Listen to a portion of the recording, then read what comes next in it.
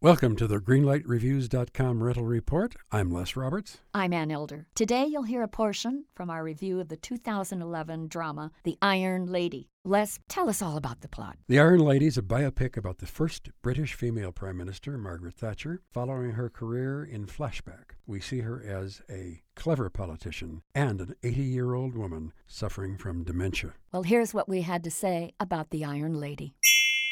I thought that when we saw the middle-aged Margaret Thatcher holding court, as it were, in her parliament, that's when the movie kicked into high gear. And as a result, the audience was having a jolly good time of it as well. That's very interesting, though, because I completely think the opposite. The scenes where she was making her speeches, when she was making her pronouncements about politics, those scenes were a little bit tiresome for me, and I longed to see her with her husband.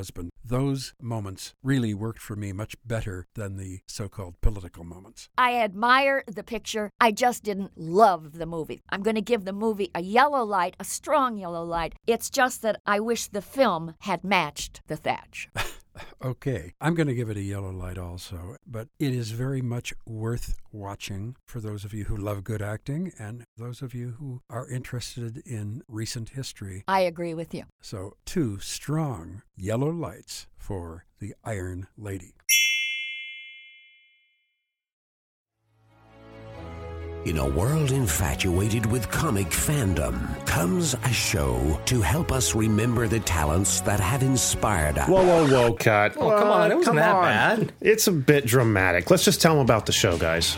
We are the Canned Air Podcast. Join us weekly for a comedic trip through pop culture. We also welcome some cool comic creators, as well as some of the voice and screen actors that helped shape your childhood. Find us on CannedAirPodcast.com and on the Evergreen Podcast Network.